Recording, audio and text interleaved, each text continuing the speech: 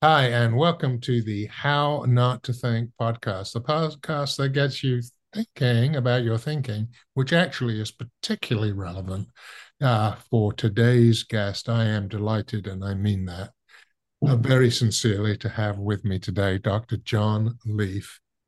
John is an amazing expert in cells, in everything related to cell communication, consciousness. His work for me stands out among many others, resonates, and I just think it's amazing stuff. If you haven't read his book, The Secret Language of Cells, I'd really encourage you to do that. It will give you insights into yourself, literally, that most people have no idea about what is going on inside them, and to some extent, what motivates them. That's what we're going to talk about today. So, Dr. John Leaf, welcome back. Well, thank you very much. Glad to be back. Nice to Yeah, talk with you.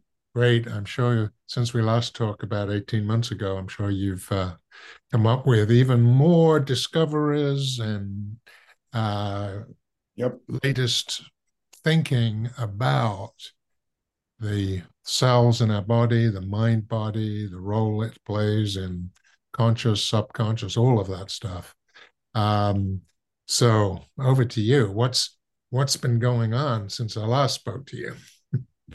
Well, I picked one slice of the continuum and the orders of magnitude of consciousness, meaning humans, societies, the world is one level, then our brain, how organs, and then it goes down to cells. And I picked cells as a because I was studying cognitive awareness and consciousness in nature, and written about bees. We talked last time how amazingly smart, small little brain insects are, but then microbes are extremely intelligent. Well, microbes are tiny compared to our cells that are even more intelligent, and there are a lot of them, and they communicate and constantly back and forth. And it became apparent to me, and I wanted to demonstrate that all of physiology and biology, as far as we know it up till now, is based upon cells communicating. Now, having said that, I did put a teaser in the book. The last chapter is about an a molecule, an enzyme.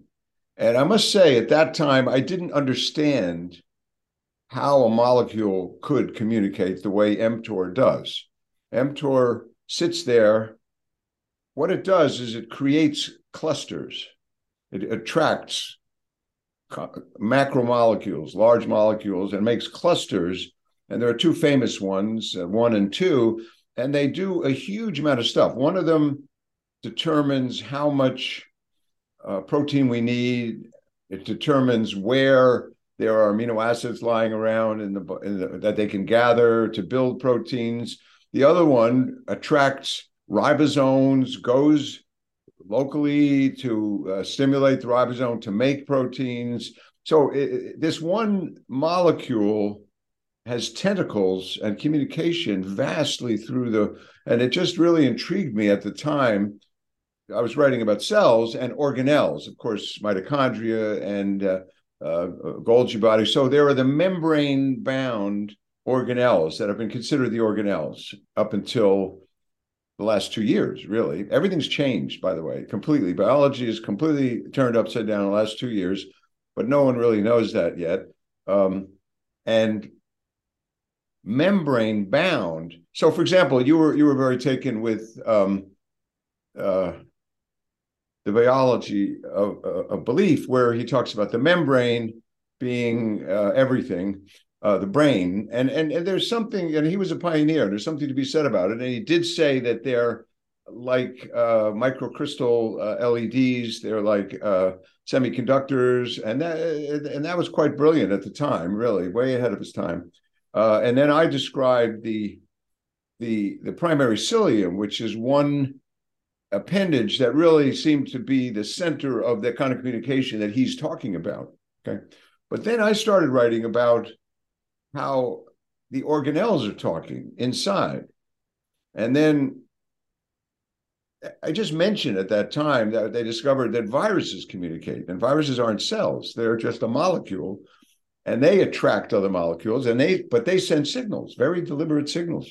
And then it's been found recently, in the last 2 years, it's exploded. It's called sociovirology, and it's basically they found at least 15, 20 species of viruses, including polio and rabies, and important ones that we are dealing with, that are talking to each other and are talking to other cells. And they are using the same languages that cells are using, these little molecules. Now, I do state in the paper I'm writing now and in the book that we mainly talk about molecules communicating because that's what we know about and that's what we study. A decision was made at the time that quantum mechanics was being developed in the 1920s. Pauling was like a seminal genius of biology, like a century ahead of his time.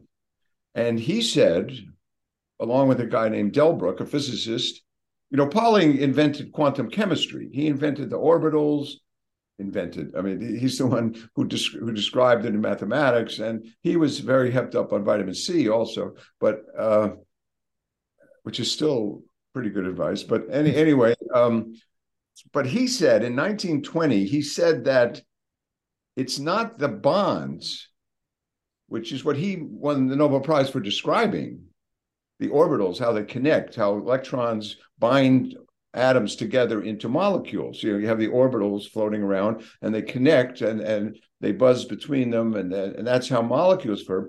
But with all the vibrations going on in this molecule, when it vibrates here, it's attracting something else here, and then it goes down here and it's attracting something different. So those are called so there's covalent bonds, meaning two orbitals of valencies are connected. And then there's non-covalent bonds, which Pauling in 1920 said are very, very important for everything.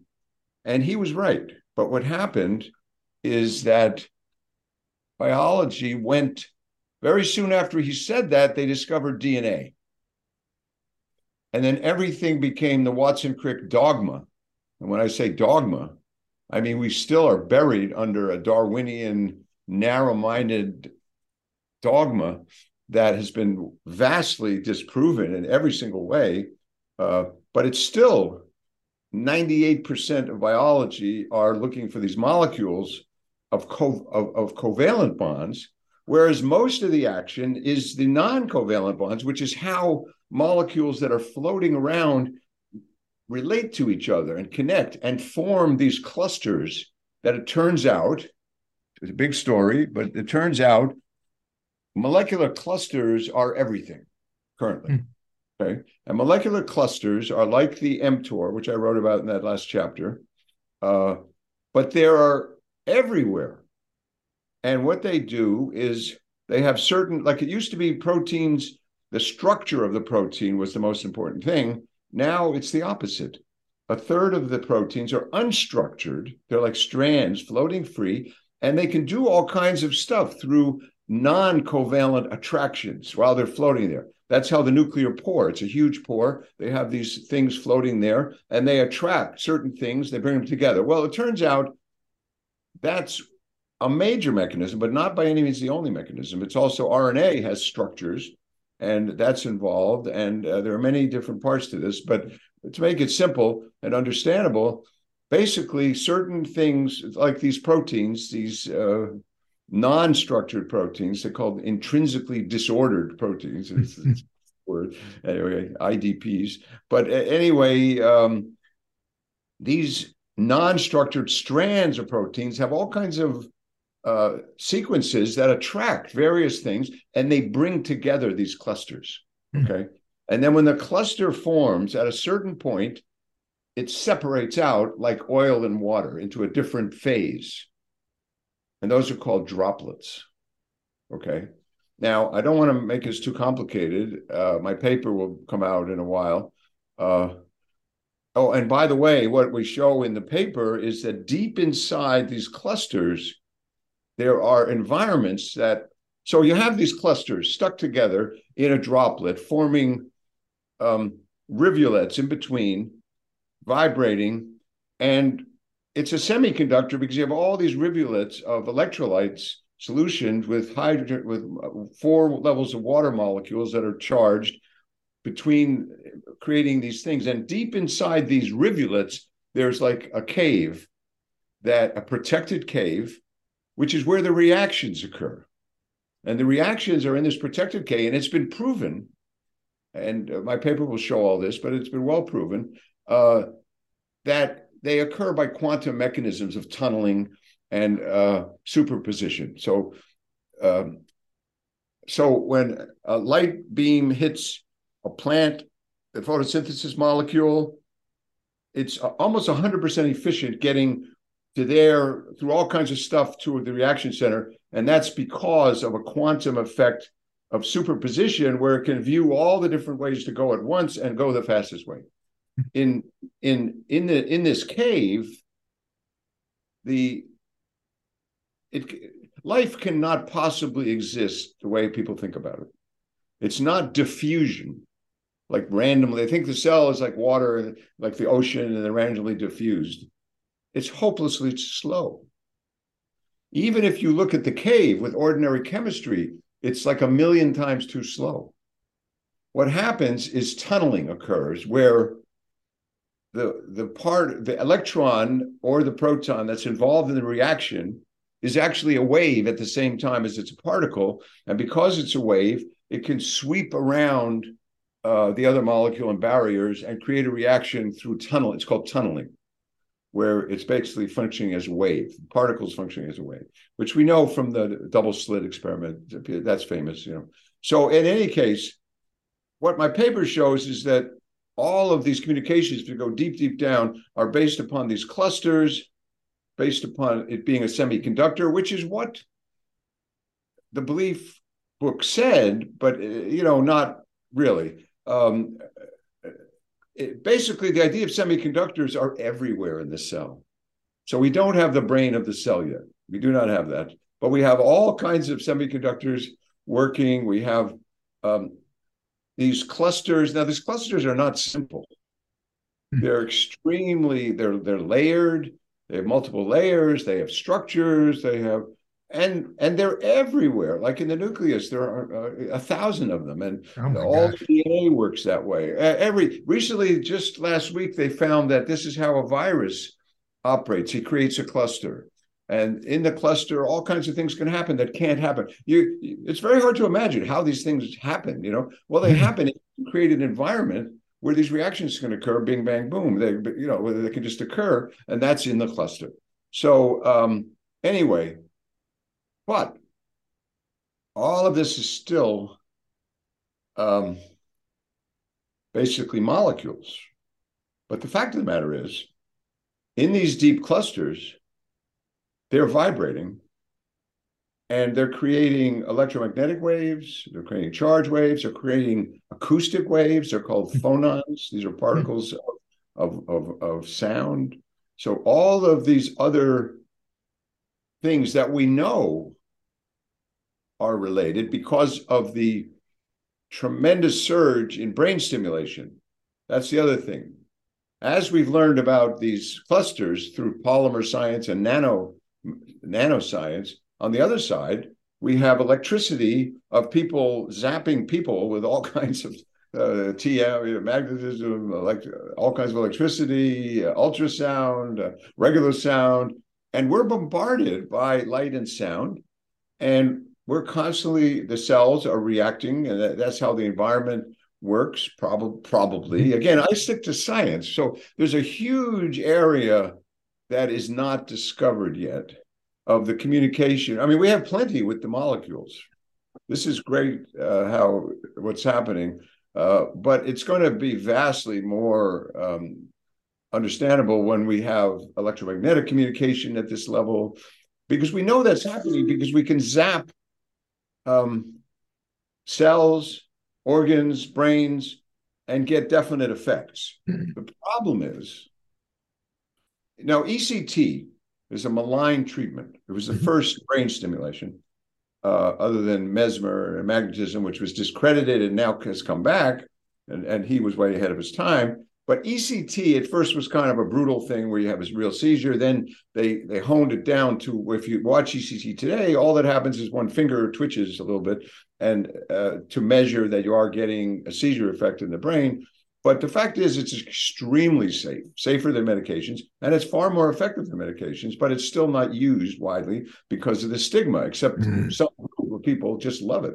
But it took 30 years to figure out exactly what magnitude, what amplitude, what frequency, where, bilateral, unilateral, what circuits, blah, blah, blah, blah. Each of these techniques, and there are 100 of them, direct, indirect, electric, magnetism of this kind and other, sound and light triggering, ultrasound inside, ultrasound itself, magnetism and ultrasound. There's just a million techniques, but we don't know. It's the Wild West. We don't know. It'll take 10, maybe it won't take 30 years because we know more science now, but it's going to take 5, 10, 15 years to figure out the right circuits, the right strength. But we know something's going on. And we know at the level I'm writing about, something's going on because you can zap a cell with electricity and get all kinds of things happening. So clearly, the electromagnetic ultrasound sound is the future, but the present is molecules that are both particles and waves. And that's enough, actually, for this moment. But and it's very exciting. So anyway, that's where I'm at. I'm at where the communication has gone deeper. It's deeper inside the cell. It's everywhere. It's constant. And all of life at the deepest level are molecules communicating. So I don't know if that helps anything. So my problem with some of this stuff is, yes, it has something to do with the mind and the brain, but what? And how can you translate the intelligence of a cluster to the intelligence of a cell? How do you translate the cell intelligence to the organ intelligence, to the whole body intelligence, to the mind-brain intelligence? So it's a tremendous leap. Yes. And it's speculation. Yeah, absolutely. I'm sure that it's there, but I want the mechanism. I want to know it's real and how it works, et cetera. And when I find out, I'll be happy to tell you. But, I keep up with everything. Yes, you do. All the world, but I don't sit at a lab. I sit at a data thing and just search every day for all the research that's going on and the conclusions, and I take those conclusions. So I'll be well aware when we make these advances, but I just don't see a simple way to translate what we know is an intelligent cell, an intelligent brain cluster, an intelligent universe, and translate that into definite ways of working with the conscious and the unconscious mind. That's, I don't know, that's where you come in, actually. Well, I don't have the answer.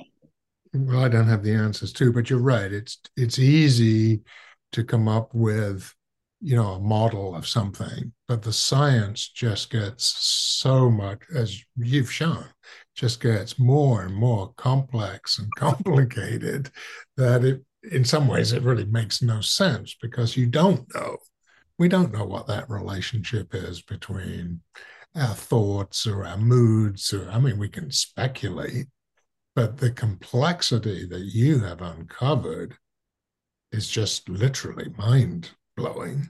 It really is. Life is so far beyond what we imagine. It's just, that's the difference. You look at a great art, you look at a Michelangelo painting with a microscope, and you look closer and closer and closer. And when you finally are really close, all you see are a bunch of dots. Whereas with life, you look closer and closer and closer, and it just gets more and more details, more and more complicated until you hit the quantum level where it's kind of fuzzy, but it's vibrating and a lot of stuff's happening, so. Yeah, no, it is literally mind-boggling, but it's great because it shows um, how we have to be careful as human beings, in terms of being very limited in how we see things. Right. Now, We having said that, I'm for anything that works. well, me too. I was a psychopharmacologist, and it's funny, this resurgence of psychedelics, Mm, because in the 1960s and 70s at Harvard, I was, I think, the only person researching this. And I wrote a thesis on LSD, and I did research on the effect of LSD, it was published in the American Psychiatric Journal, and on the fact that it did not cause brain damage, and these people tend to get more spiritual. I proved that in mhm, 1972, published in the American Journal of Psychiatry. And then I published other articles. And then, of course, and I was running a course at the Kennedy School where I had all the experts from who were doing what they called at that point psycholytic research, which is I call it microdosing now, and psychedelic research, which was big dose.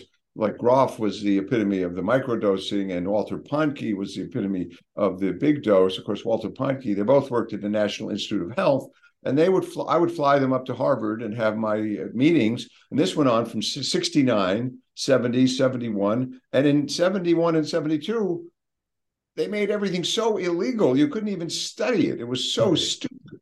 I mean, mhm, it was beyond stupid. So I knew a lot about this in 1970. However, by 1975, that was not a good thing to know about. That was a mm, black mark. And I was mm, in some ways persecuted for that. And I went into a field that people sort of left me alone because no one cared about elderly and brain injured people. So I then created all the programs. I helped create the field of geriatric psychiatry.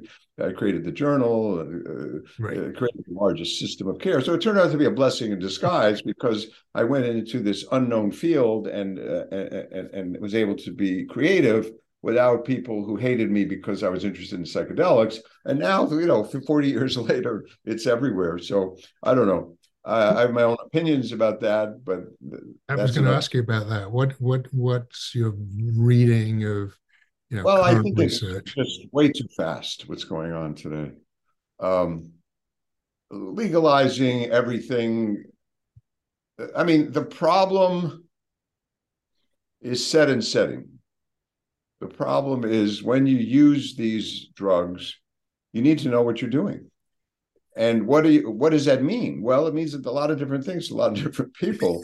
Um, the studies that were done at Johns Hopkins recently, where they proved that dying cancer patients are able to cope with death, is a repeat of studies that were done in 1966. Okay, the studies of the religious experience, Walter Clark did that.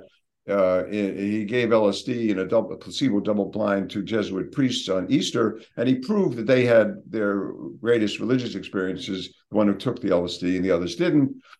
He and Leary went to the prison and worked with recidivist criminals and were able to turn around the worst murderers in Massachusetts at that time. And all kinds of work was done with depression and anxiety. So there were pioneers in this field that are being ignored today. And there's a rush to just use it.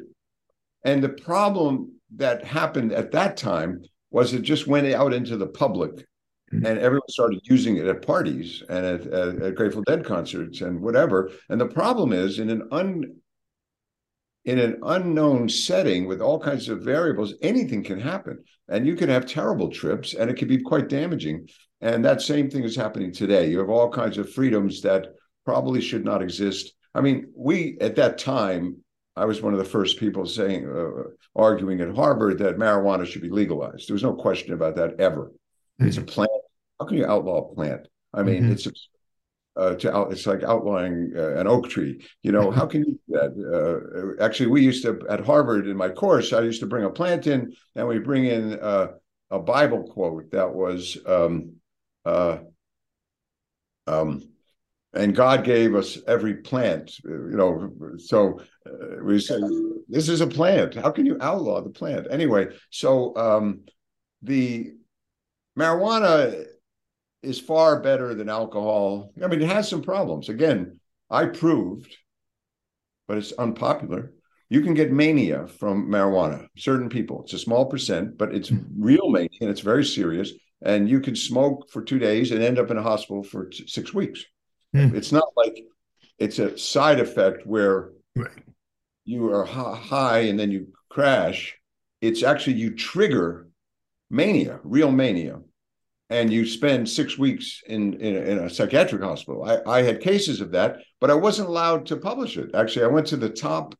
I don't want to mention his name, but he was one of my supervisors at Harvard Medical School. I went to him. I said, I have a case. This is very interesting, and it shows that mania can be triggered.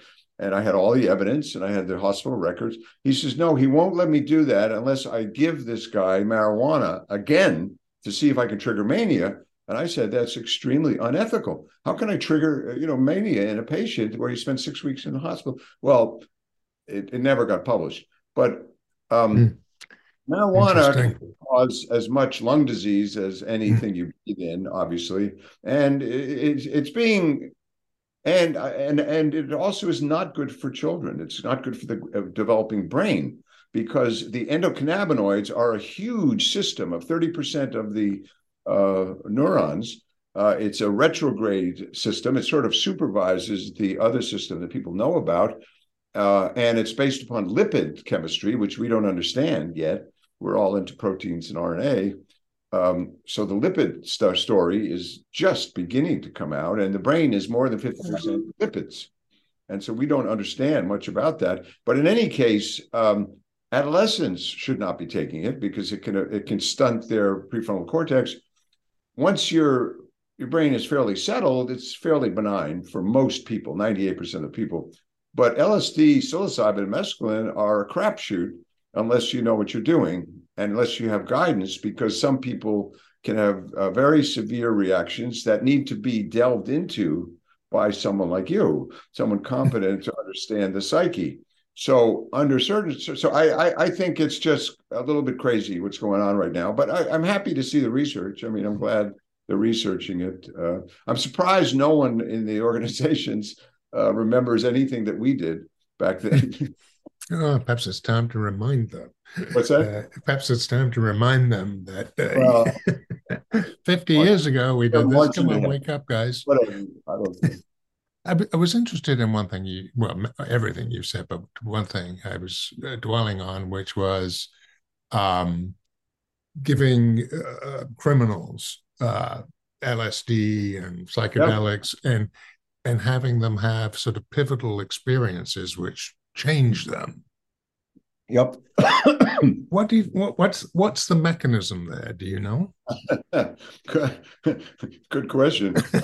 We're arguing about that today. You listen to there are all these conferences now that you can listen to for free of all these experts and so-called experts who are opining about this in various ways, and I find very interesting the fact that in a certain way, if you look at brain mapping, you look at brain imaging, and you take like LSD or psilocybin, and the person is having these wild experiences. Like it could be almost anything. It could be you're back in mythology. You're out in outer space, whatever. All kinds of wild stuff that makes sense in its own way. You look at the brain, nothing's happening. It's quiet. So that could, and this whole thing that it's serotonin is just as stupid as stuff that says depression is serotonin. Serotonin is everywhere. It's one of the major things. And the fact that you can't just say, so this disproves it. I thought this was very cool because there was a study that showed that the serotonin receptor that LSD, big excitement, it's all serotonin for LSD. They found the receptor. This receptor they found was inside the cell, and serotonin doesn't go inside the cell. So what the hell is happening there? Well, something very different is happening than what this researcher thought it was. But the fact is, so then you're back to the doors of perception. You're back to Aldous Huxley. Do you see something that's so? I've written about brain injuries that cause extraordinary capacities. Mm. My website, I have a number of articles about and how many people and autistic people who are geniuses in this way, but can't do this, but can do this. And many of the cases of suddenly being able to play the Tchaikovsky piano concerto without studying piano, or being able to draw anything you can see, or being able to listen to something on the radio and instantly play it, that can happen from a brain hit, from being hit on the head. So that raises the question of whether these capacities exist in the brain and are being released somehow. Interesting. So, I don't know. I can't prove that in any case. No. There's no question of what I showed back in 1972. And it's funny, you could look in the American Journal of Psychiatry, the most conservative journal in the entire world. What the hell is it doing there? Right. I was doing this at Harvard in the psychopharm lab of Harvard. I took off 2 years to do research, and I was the only one who had access to those people who were taking LSD. So I was doing the chromosomes of Alpert and Leary and Aldous Huxley and all these people, and I was proved that the chromosomes are not affected, which is what Anslinger and the government was trying to say, whereas we showed that alcohol and tobacco do affect chromosomes, but LSD did not. Of course, back then, to do chromosome work, you had to look on a microscope to each chromosome. We don't have what we had today. You had to actually look visually, and very backbreaking work. One of the deans of Harvard, Lisko, his wife was they were the top genetics people, and he was one of the people who shielded me when I was attacked by the establishment for even being interested in this. But he was from Swiss. He was a Swiss, he had that peaceful concept. Neutral. Altering my research, which involved genetics, but what I showed in the American Journal of Psychiatry, and I'm surprised they allowed me to publish it along with Shader and Salzman and the top names in the field, is that it shifts the interest to spiritual things. So that much, I think, is pretty clear. It can make you more Catholic. It can make you more Jewish. It can make you more of a fanatic. Mm-hmm. It can make you more of a Hindu, Buddhist, or just a spiritual person. When I say make you kind of, the more you take, the more you kind of shift. So I showed that is one of the effects that seem to happen. And that seems to go along with these things where you give cancer patients high doses and they have spiritual experiences and they see death for what it is. They see through the whole material existence conundrum. And then, so something like that happened with these criminals. They were given large doses. And it's funny, Leary was a maniac, but he was a brilliant scientist. He was a brilliant psychologist. And the real reason he was thrown out of Harvard, and Andy Weil was one of the people that got him thrown out of Harvard by being the editor of the Crimson and writing articles about what they were doing is they were messing around with undergraduates. Yeah. And that was the real crime. I won't go further. Yeah.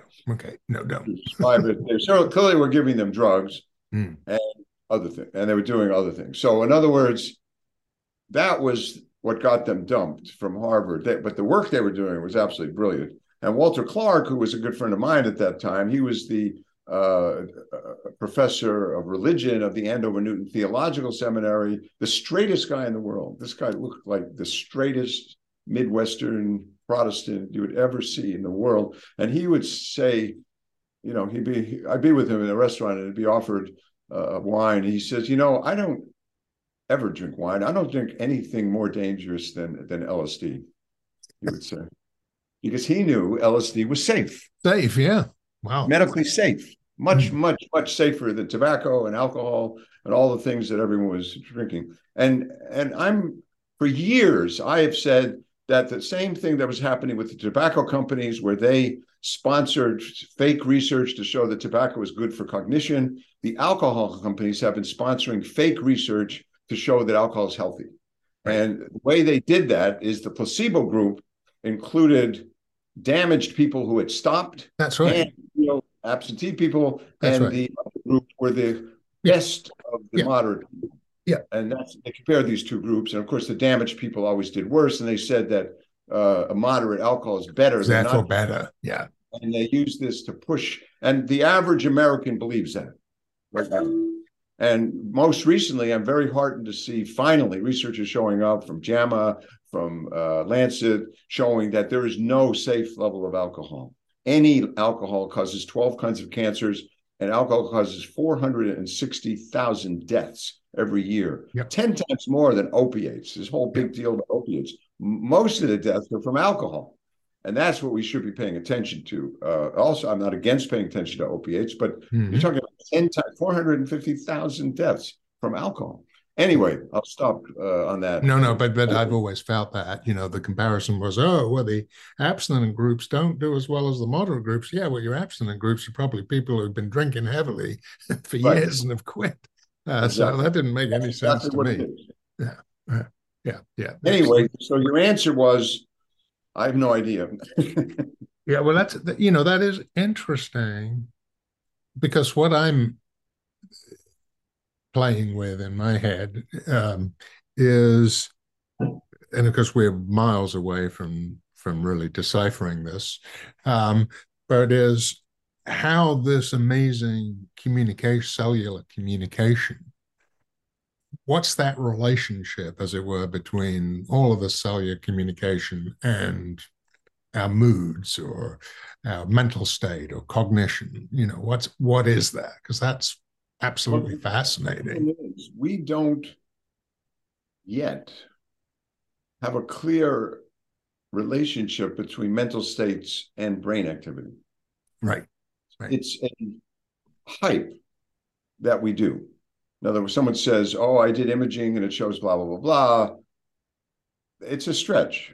For many reasons I can go into. The fact is that the data shows you have to have at least 2,000 subjects to prove it. You have to have at least 50 trials for each patient to prove anything. And even then, you won't prove it. You're just showing a correlation, not a causation. Today, no one knows what causality is. Everyone, and I see that everywhere in all the scientific journals. And a big scientist says, oh, this is proven. And it isn't proven. It's just, they look at a bunch of people who have dementia and they look back and they find a behavior and they say, well, that behavior caused the Alzheimer's. There's no causation there. They don't have any idea what they're talking about. And I see that everywhere. So there's a common fallacy. And the truth of the matter is, we don't know how the brain relates to the mind. Clearly, it has something to do with it. It's like a receiver, because if you bonk someone on the head, you can stop consciousness for a while. But also, consciousness is between people. What is culture? What is science? That's consciousness in between 1,000 and 1,000,000 people. How does that fit in? Now, you could say these are electromagnetic fields, and there's one big field, and that goes along with the Atma and the Paramatma, and it makes sense, but it's not proven. Right. Yeah, and the interesting thing about placebo too is you have people who are given the placebo, right?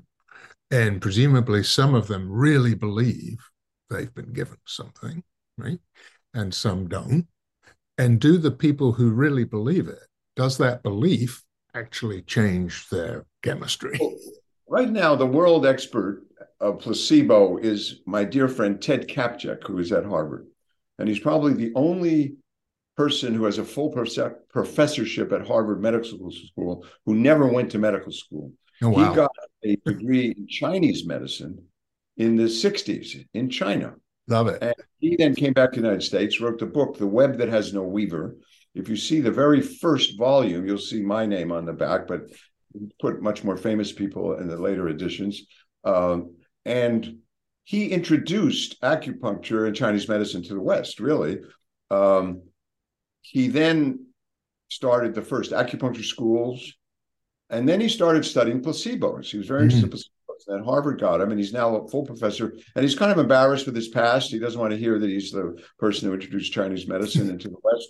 He wants to hear that the last 100 papers he's written are all the top papers on placebos. And whenever a surgeon wants to have a placebo, they call Ted to figure out what is a legitimate placebo. Now, recently, he says he tells patients him giving you a placebo and it still works. So, in other words, that's just, I'm the doctor, you're the patient, I have power. zap, and it works. And same things. So you look at the placebo of the depression, 30% placebo, and then you have that 20% in between that are not working with placebo. But what are those 30% that are working? What's going on there? That's the interesting point. What is well, that's exactly right. Is if you believe you're getting better or you're getting some benefit, I would assume that actually does improve the chances of you getting. But how that works. So that is another insight that the biologist Leaf had. He was way ahead of his time, but the logic of these two things are missing. The logic of the cell and the membrane and how that connects with the unconscious and conscious. And it appears to me that right now he's selling a product called Psych-K.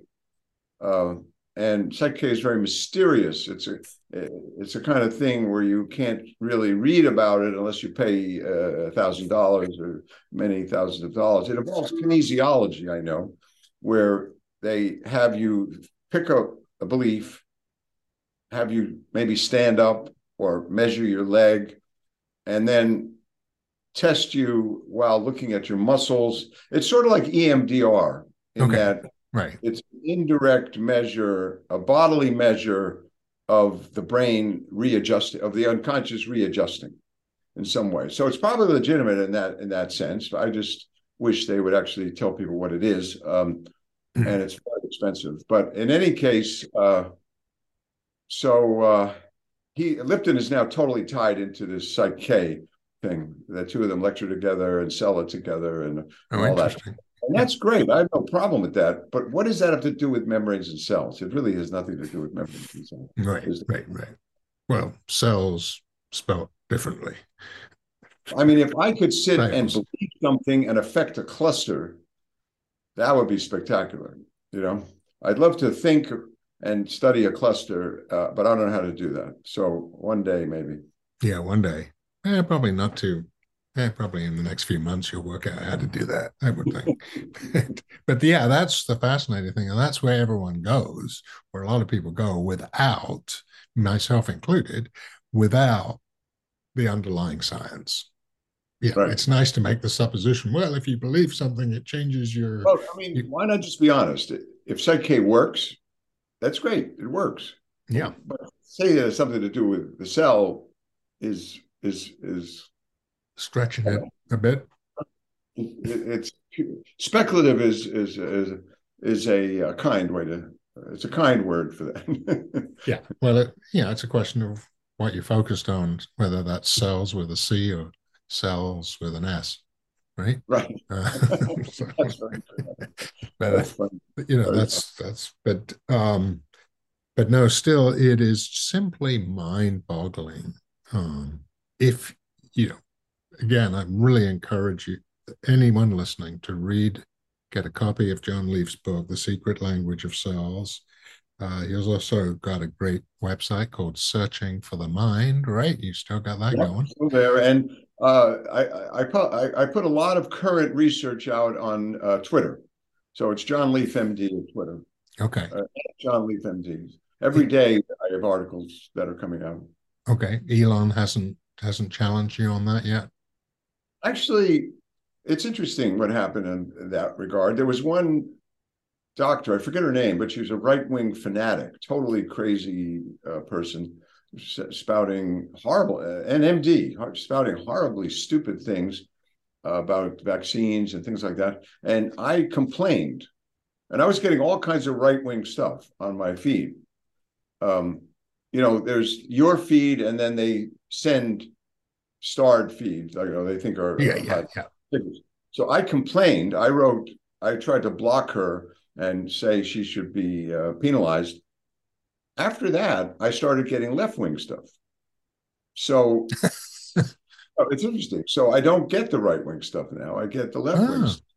So they did. So I have to admit that was. I mean, it's not right accurate. Maybe I could be in the middle somewhere. I mean, I don't like the left-wing stuff either. Right. To me, it's crazy. A lot of what the left-wing are doing are nuts. To me, it's not biology; it's politics. Right. I won't get into that. I don't want to get stoned for my opinions. I'd probably get shot for my Right. opinions. No, no, But, you have to be but careful. the point is, I'd rather be in the middle. I tend to be in the middle of Mhm. and what is proven. Yeah. Yeah. Years ago, people would say, "Are you a liberal or a conservative?" And I'd say, "I'm neither. I'm a radical." Yeah. Well, that's true. But, hopefully, whatever distinction you give yourself, you're a believer in facts. Yes, I only go. I try to build a story based upon what we really know in science, and we know a lot. It's just, and I'm just very thrilled by the great deluge of science coming out. But look for what's called membrane-less droplets. Okay. That means, Membrane-less that means droplets. organelles that do not have a membrane are the vital organelles, and that's exact opposite, of course, what Lipton says. Mm. See what you know. Yeah. Yeah. Yeah. Just really, really interesting stuff, endlessly fascinating. And it really gets us thinking, hopefully, about, what underpins us as human beings, right? So vastly complicated, vastly. Absolutely. It's more and more and more complicated.